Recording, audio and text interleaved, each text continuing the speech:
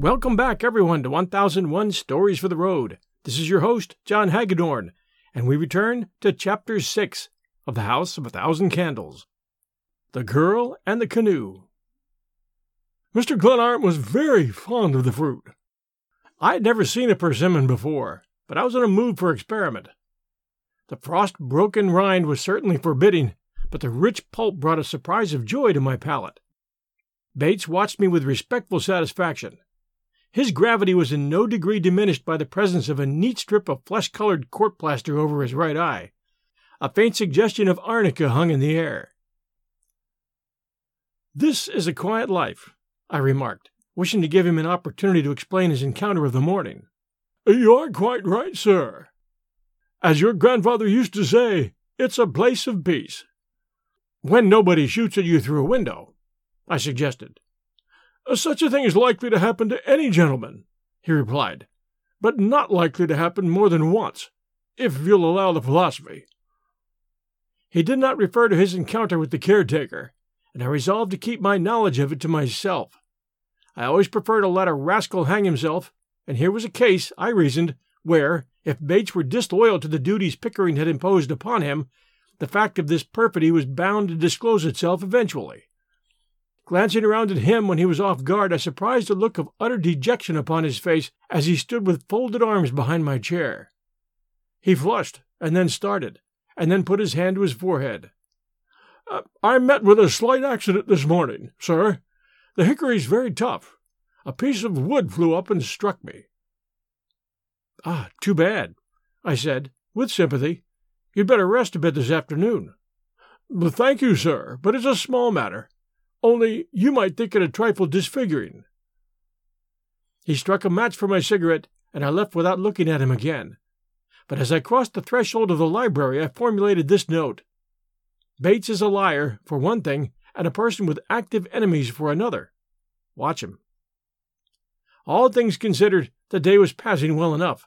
I picked up a book and threw myself on a comfortable divan to smoke and reflect before continuing my explorations. As I lay there, Bates brought me a telegram, a reply to my message to Pickering. It read, "Yours announcing arrival received and filed." It was certainly a queer business, my errand to Glenarm. I lay for a couple of hours dreaming, and counted the candles in the great crystal chandelier until my eyes ached. Then I rose, took my cap, and was soon tramping off toward the lake. There were several small boats and a naphtha launch in the boathouse. I dropped a canoe into the water and paddled off toward the summer colony, whose gables and chimneys were plainly visible from the Glenarm shore. I landed and roamed idly over leaf-strewn walks past nearly 100 cottages, to whose windows and verandas the winter blinds gave a dreary and inhospitable air. There was, at one point, a casino, whose broad veranda hung over the edge of the lake, while beneath, on the water side, was a boathouse. I had from this point a fine view of the lake, and I took advantage of it to fix in my mind the topography of the region. I could see the bold outlines of Glenarm House and its red-tiled roofs, and the gray tower of the little chapel beyond the wall rose above the wood with a placid dignity. Above the trees everywhere hung the shadowy smoke of autumn. I walked back to the wharf where I had left my canoe, and was about to step into it when I saw, rocking at a similar landing place nearby, another slight craft of the same type as my own, but painted dark maroon. I was sure the canoe had not been there when I landed. Possibly it belonged to Morgan, the caretaker. I walked over and examined it. I even lifted it slightly in the water to test its weight. The paddle lay on the dock beside me, and it, too, I weighed, critically, deciding that it was a trifle light for my own taste. "Please, if you don't mind." I hurried to stand face to face with the girl in the red tam-o'-shanter. "I beg your pardon," I said, stepping away from the canoe. She did not wear the covert coat of the morning, but a red knit jacket, buttoned tight about her. She was young, with every emphasis of youth. A pair of dark blue eyes examined me with good-humored curiosity. She was on good terms with the sun. I rejoiced in the brown of her cheeks, so eloquent of companionship with the outdoor world, a certificate indeed of the favor of heaven. Show me, in October, a girl with a face of tan whose hands have plied a paddle or driven a golf ball or cast a fly beneath the blue arches of summer, and I will suffer her scorn in joy. She may vote me dull and refute my wisest word with laughter, for hers are the privileges of the sisterhood of Diana, and that soft bronze, those daring fugitive freckles beneath her eyes, link her to times when Pan whistled upon his reed, and all the days were long. She had approached silently and was enjoying, I felt sure, my discomfiture at being taken unawares.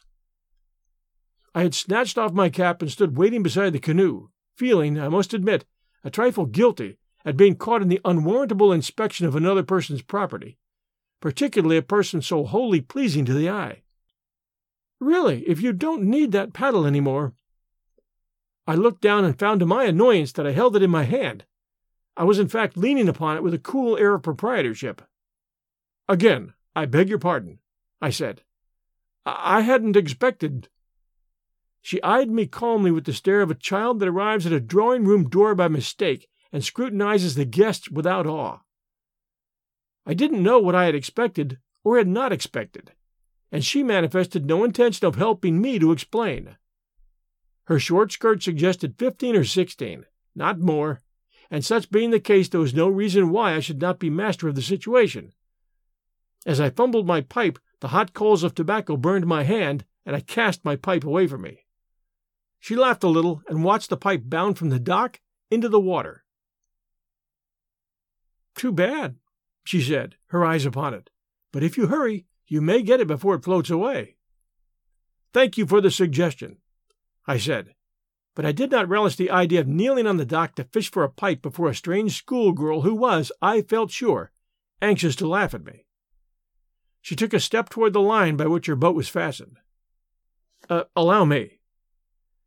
"If you think you can, safely," she said, and the laughter that lurked in her eyes annoyed me. "The feminine knot is designed for the confusion of man," I observed, twitching vainly at the rope, which was tied securely in unfamiliar loops. She was singularly unresponsive. The thought that she was probably laughing at my clumsiness did not make my fingers more nimble. "The nautical instructor at St. Agatha's is undoubtedly a woman. This knot must come in the postgraduate course. But my gallantry is equal, I trust, to your patience." The maid in the red tam-o'-shanter continued silent. The wet rope was obdurate, the knot more and more hopeless, and my efforts to make light of the situation awakened no response in the girl. I tugged away at the rope, attacking its tangle on various theories. "A case for surgery, I'm afraid. A truly Gordian knot. But I haven't my knife." "Oh, but you wouldn't," she exclaimed. "I think I can manage." She bent down. I was aware that the sleeve of her jacket brushed my shoulder, seized an end that I had ignored, gave it a sharp tug with a slim brown hand, and pulled the knot free. "There!" she exclaimed with a little laugh. "I might have saved you all the bother." "How dull of me!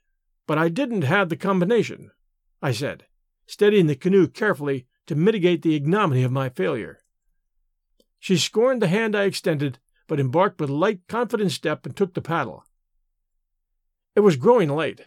The shadows in the wood were deepening, a chill crept over the water, and beyond the tower of the chapel the sky was bright with the splendor of sunset.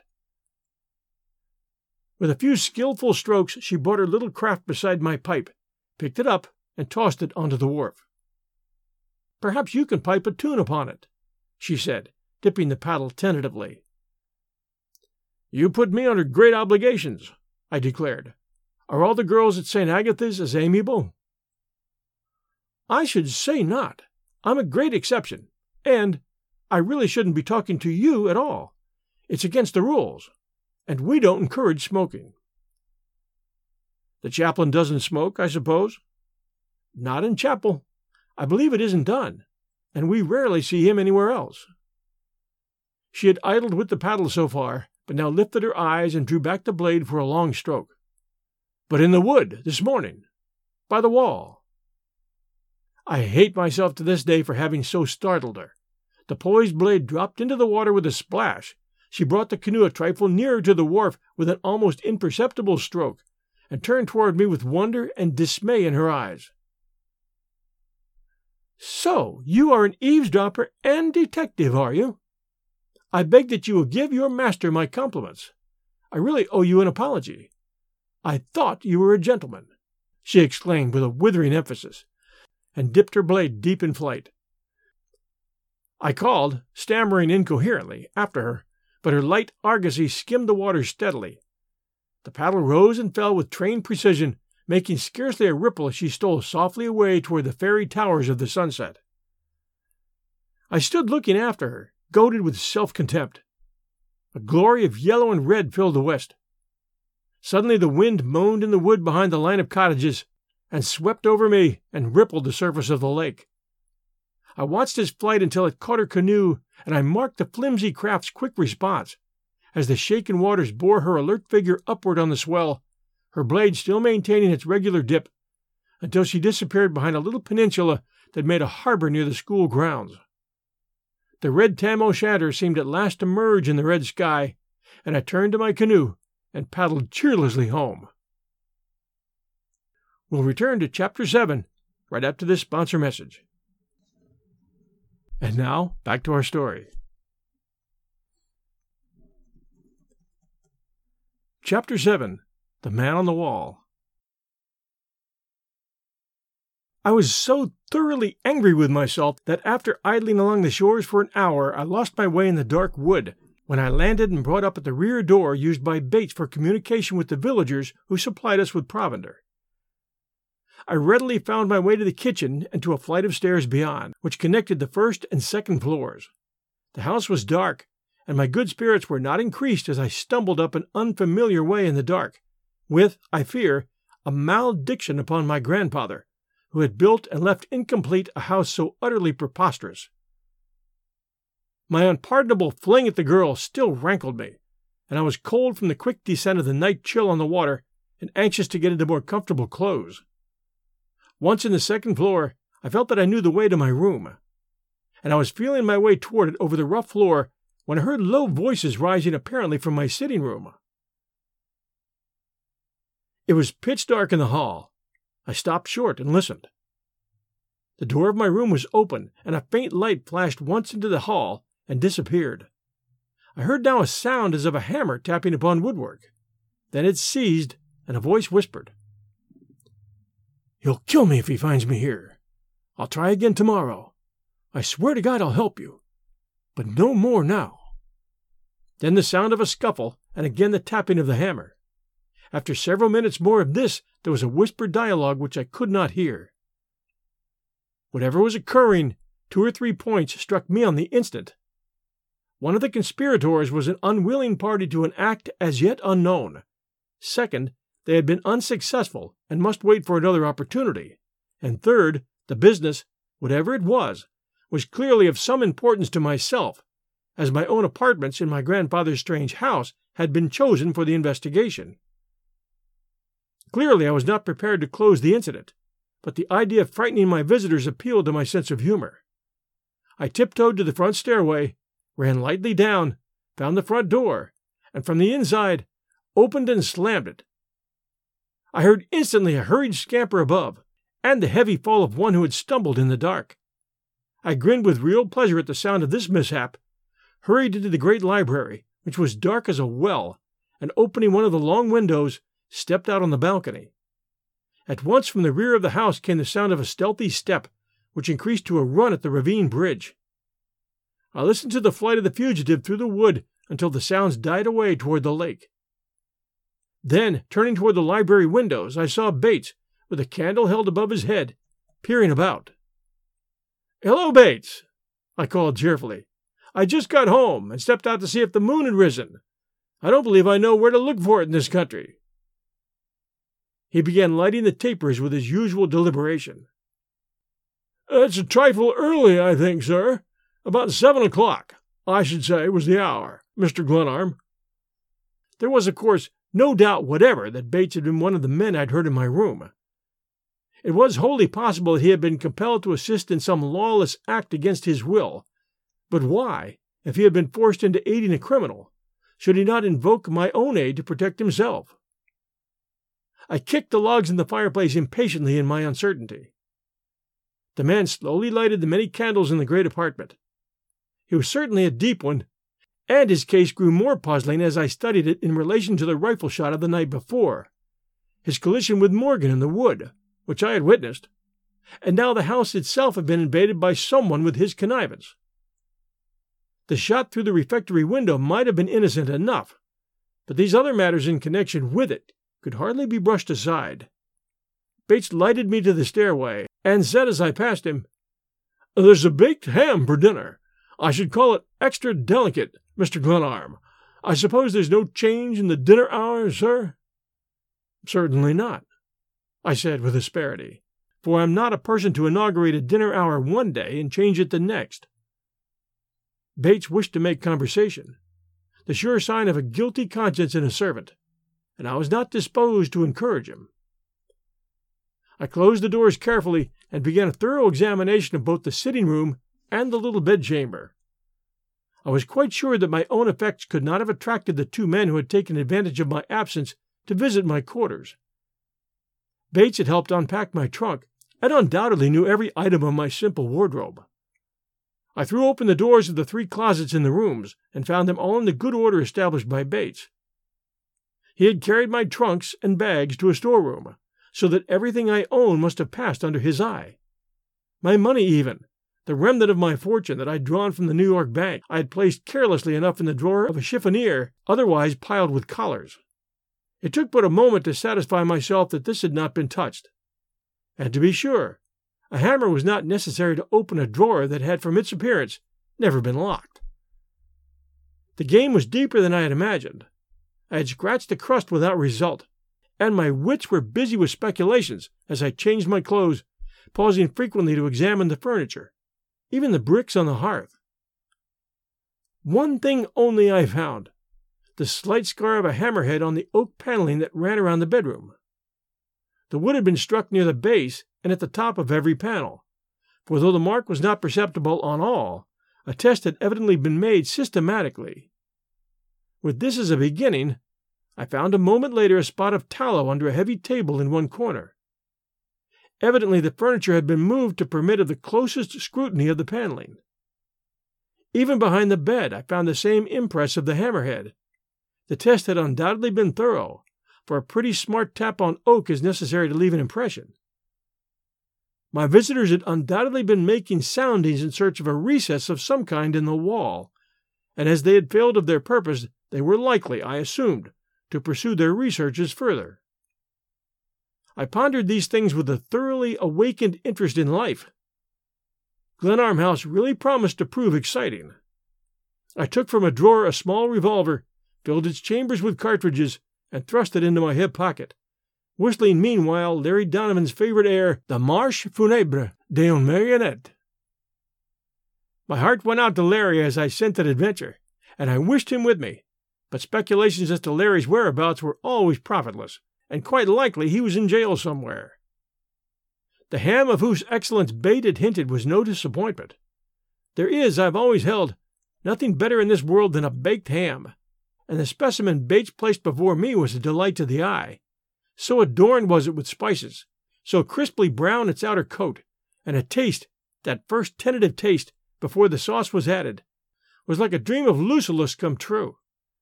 I could forgive a good deal in a cook with that touch, anything short of arson and assassination. "Bates," I said, as he stood forth where I could see him, "you cook amazingly well. Where did you learn the business?" "Your grandfather grew very captious, Mr. Glenarm. I had to learn to satisfy him, and I believe I did it, sir, if you'll pardon the conceit." "He didn't die of gout, did he?" "I can readily imagine it." "No, Mr. Glenarm, it was his heart. He had his warning of it." "Ah, yes, to be sure. The heart or the stomach. One may as well fail the other. I believe I prefer to keep my digestion going as long as possible. Those grilled sweet potatoes, again, if you please, Bates." The game that he and I were playing appealed to me strongly. It was altogether worth while, and as I ate guava jelly with cheese and toasted crackers, and then lighted one of my own cigars over a cup of Bates' unfailing coffee, my spirit was livelier than at any time since a certain evening on which Larry and I had escaped from Tangier, with our lives and the curses of the police. It is a melancholy commentary on life that contentment comes more easily through the stomach than along any other avenue. In the great library, with its rich store of books and its eternal candles, I sprawled upon a divan before the fire and smoked and indulged in pleasant speculations. The day had offered much material for fireside reflection, and I reviewed its history calmly. There was, however, one incident that I found unpleasant in the retrospect. I had been guilty of most unchivalrous conduct toward one of the girls of St. Agatha's. It had certainly been unbecoming in me to sit on the wall, however unwillingly, and listen to the words, few though they were, that passed between her and the chaplain. I forgot the shot through the window. I forgot Bates and the interest my room possessed for him and his unknown accomplice. But the sudden distrust and contempt I had awakened in the girl by my clownish behavior annoyed me increasingly.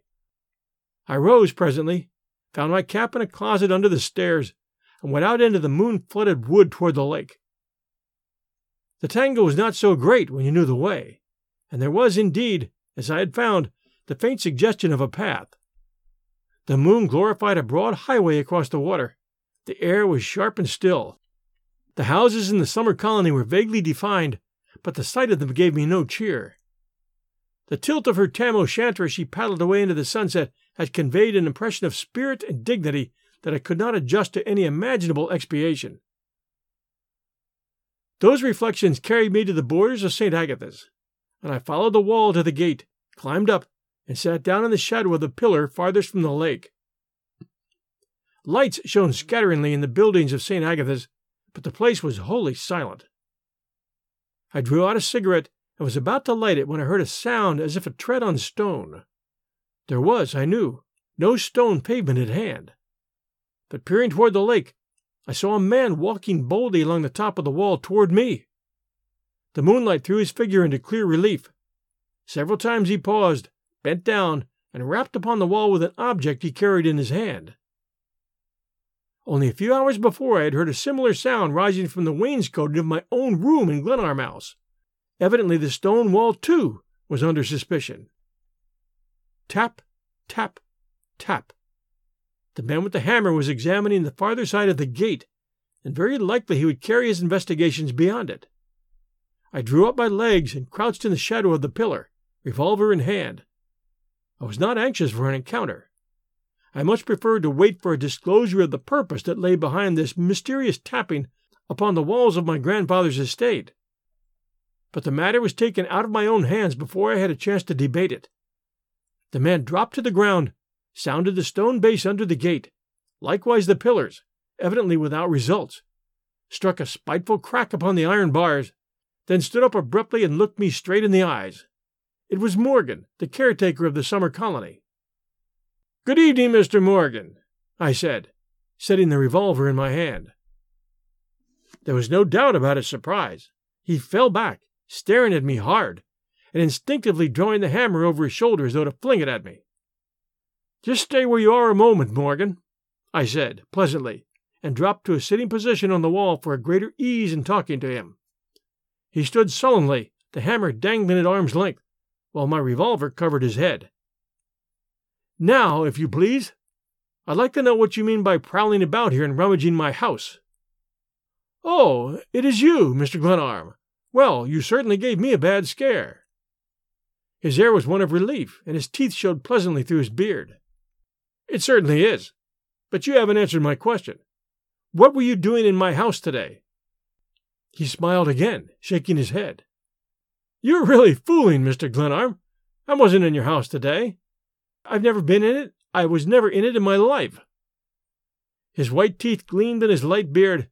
His hat was pushed back from his forehead so that I saw his eyes, and he wore unmistakably the air of a man whose conscience is perfectly clear. I was confident that he lied, but without appealing to Bates, I was not prepared to prove it. "But you can't deny that you're on my grounds now, can you?" I had dropped the revolver to my knee, but I raised it again. "Certainly not, Mr. Glenarm, if you'll allow me to explain." "That's precisely what I want you to do." "Well, it may seem strange," he laughed, and I felt the least bit foolish to be pointing a pistol at the head of a fellow of so amiable a spirit. "Hurry," I commanded. "Well, as I was saying, it may seem strange, but I was just examining the wall to determine the character of the work. One of the cottagers on the lake left me with the job of building a fence on his place, and I've been expecting to come over to look at this all fall. You see, Mr. Glenarm, your honored grandfather was a master in such matters, as you may know, and I didn't see any harm in getting the benefit, to put it so, of his experience." I laughed. He had denied having entered the house with so much assurance that I had been prepared for some really plausible explanation of his interest at the wall. "Morgan? You said it was Morgan, didn't you? You are undoubtedly a scoundrel of the first water." I made the remark with pleasure. "Men have been killed for saying less," he said, "and for doing less than firing through windows at a man's head. It wasn't friendly of you. I don't see why you center all your suspicions on me. You exaggerate my importance, Mr. Glenarm. I'm only the man of all work at a summer resort." "I wouldn't believe you, Morgan, if you swore on a stack of Bibles as high as this wall." "Thanks," he said mockingly. Like a flash, he swung the hammer over his head and drove it at me, and at the same moment I fired. The hammerhead struck the pillar near the outer edge in such a manner that the handle flew round and smote me smartly in the face. By the time I reached the ground, the man was already running rapidly through the park, darting in and out among the trees, and I made after him at hot speed. The hammer handle had struck slantingly across my forehead. My head ached from the blow. I abused myself roundly for managing the encounter so stupidly, and in my rage fired twice with no aim whatever after the flying figure of the caretaker. He clearly had the advantage of familiarity with the woods, striking off boldly into the heart of it, and quickly widening the distance between us. But I kept on, even after I ceased to hear him threshing through the undergrowth, and came out presently at the margin of the lake about 50 feet from the boathouse. I waited in the shadow for some time, expecting to see the fellow again, but he did not appear. I found the wall with difficulty and followed it back to the gate. It would be just as well, I thought, to possess myself of the hammer, and I dropped down on the St. Agatha side of the wall and groped about among the leaves until I found it. Then I walked home, went into the library, alight with its many candles just as I had left it, and sat down before the fire to meditate. I had been absent from the house only 45 minutes. Chapter 8. A String of Gold Beads.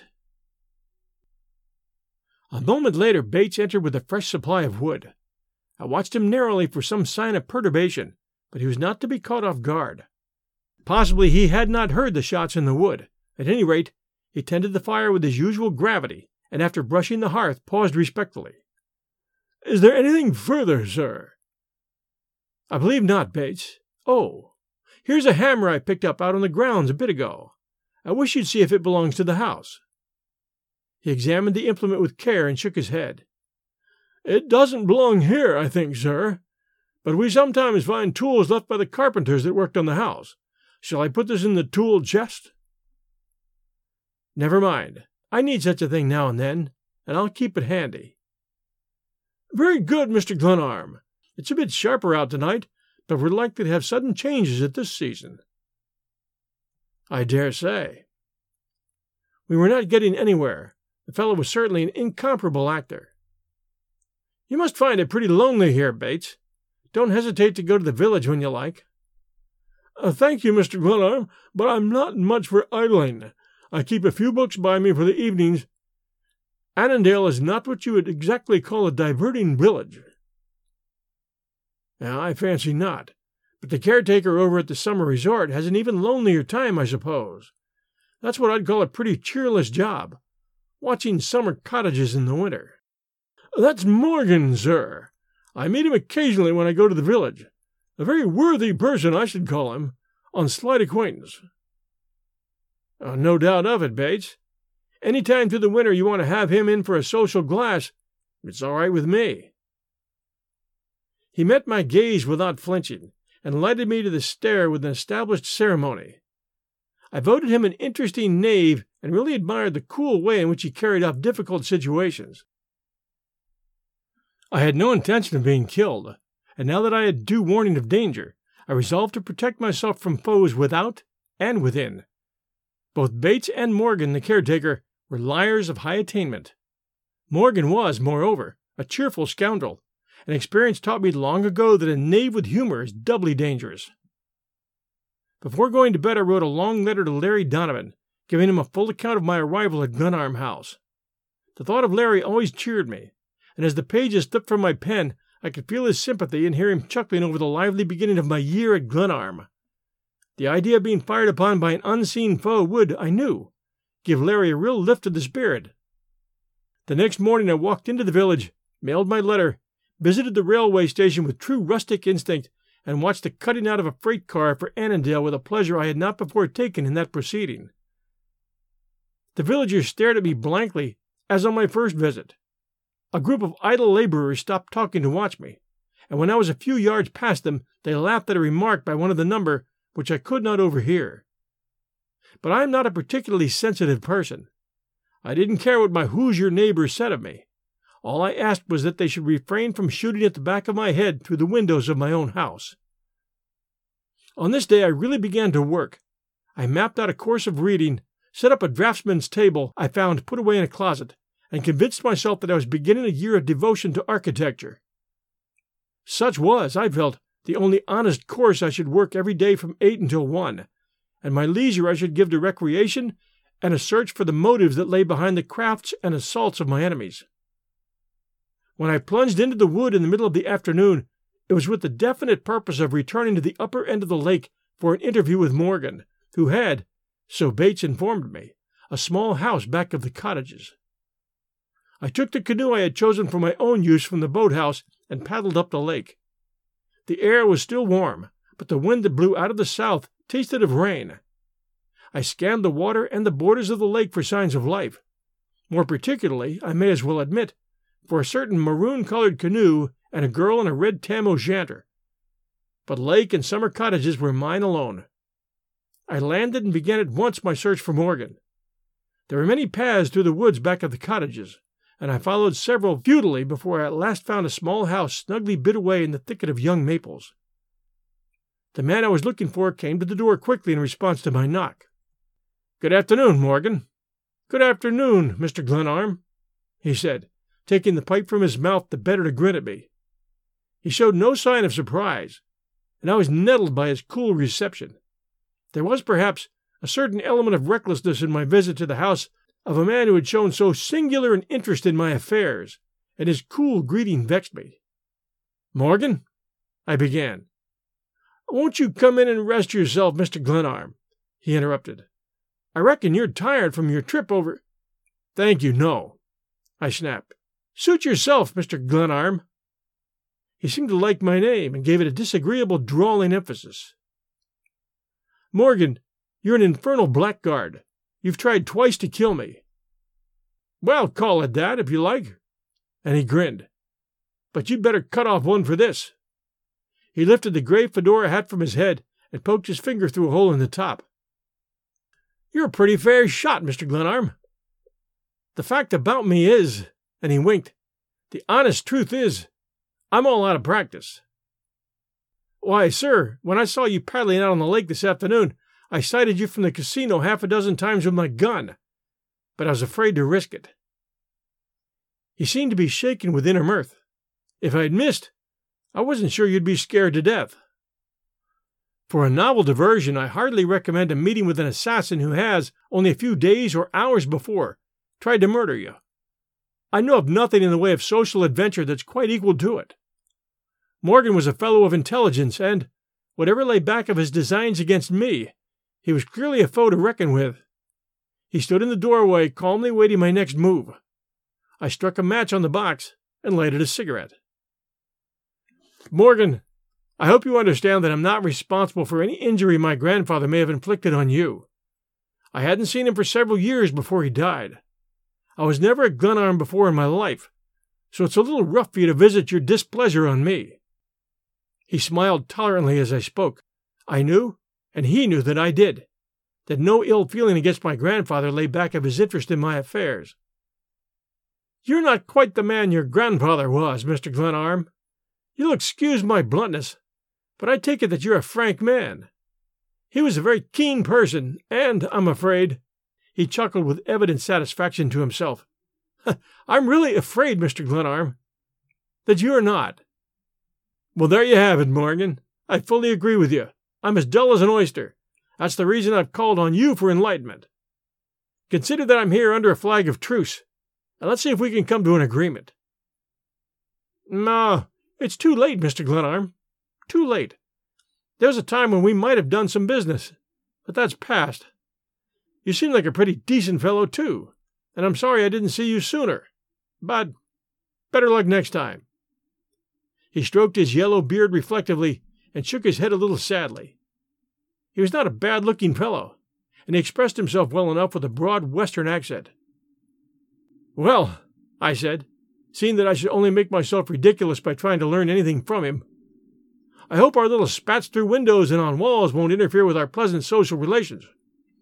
And I don't hesitate to tell you," I was exerting myself to keep down my anger, "that if I catch you on my grounds again, I'll fill you with lead and sink you in the lake." "Thank you, sir," he said, with so perfect an imitation of Bates's voice and manner that I smiled in spite of myself. "And now, if you'll promise not to fire into my back, I'll wish you a good day. Otherwise—" He snatched off his hat and bowed profoundly. "It'll suit me much better to continue handling the case on your grounds," he said, as though he referred to a business matter. "Killing a man on your own property requires some explaining. You may have noticed it?" "Yes, I commit most of my murders away from home," I said. "I formed the habit early in life. Good day, Morgan." As I turned away, he closed his door with a slam, a delicate way of assuring me that he was acting in good faith and not preparing to puncture my back with a rifle ball.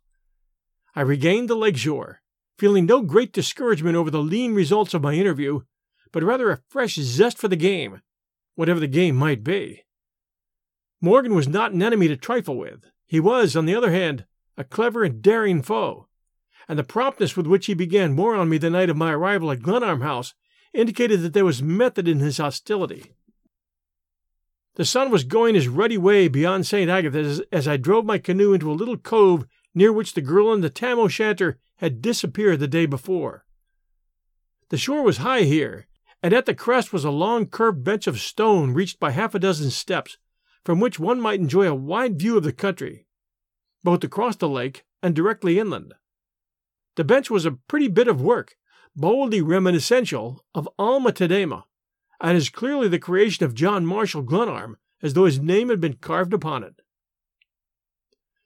It was assuredly a spot for a pipe and a mood, and as the shadows crept through the wood before me, and the water, stirred by the rising wind, began to beat below, I invoked the one and yielded to the other. Something in the withered grass at my feet caught my eye. I bent and picked up a string of gold beads, dropped there, no doubt, by some girl from the school or a careless member of the summer colony. I counted the separate beads. They were round, and there were 50 of them. The proper length for one turn about a girl's throat, perhaps, not more than that. I lifted my eyes and looked off toward St. Agatha's. "Child of the red tam-o'-shanter, I'm very sorry I was rude to you yesterday, for I liked your steady stroke with the paddle, and I admired, even more, the way you spurned me when you saw that among all the cads in the world I am number 1 in Class A. And these golden bubbles, O girl of the red tam-o'-shanter, if they are not yours you shall help me find the owner, for we are neighbors, you and I, and there must be peace between our houses." With this foolishness I arose, thrust the beads into my pocket, and paddled home in the waning glory of the sunset. That night, as I was going quite late to bed, bearing a candle to light me through the dark hall to my room, I heard a curious sound, as of someone walking stealthily through the house.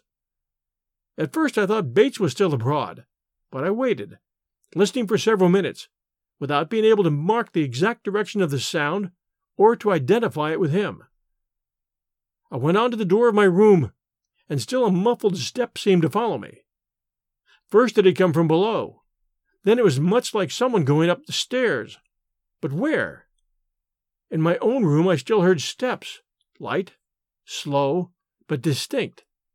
Again there was a stumble and a hurried recovery. Ghosts, I reflected. Do not fall downstairs. The sound died away, seemingly in some remote part of the house, and though I prowled about for an hour, it did not recur that night. Join us next week Sunday night at 8 p.m. Eastern Time for Chapter 9, The Girl and the Rabbit. We have received some recent reviews, and I wanted to share them with you.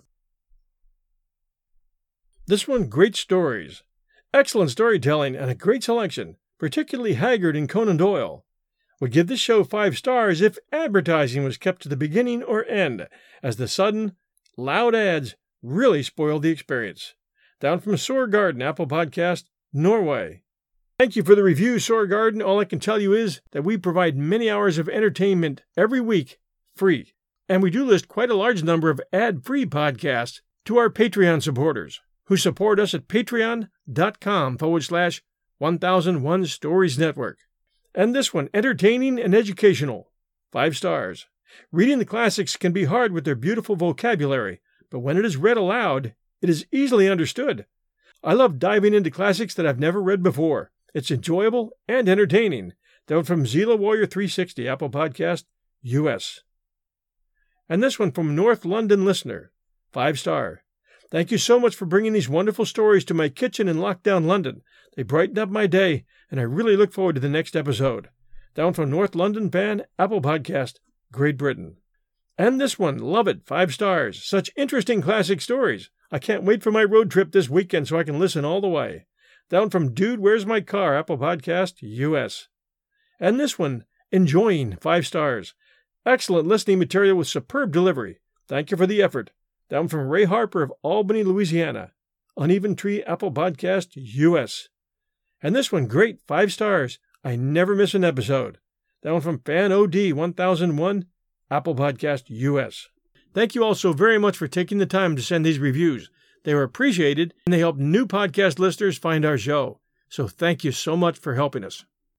We'll return next Sunday night at 8 p.m. Eastern to continue our story, The House of 1,000 Candles. I'm enjoying it very much, and hope you are as well.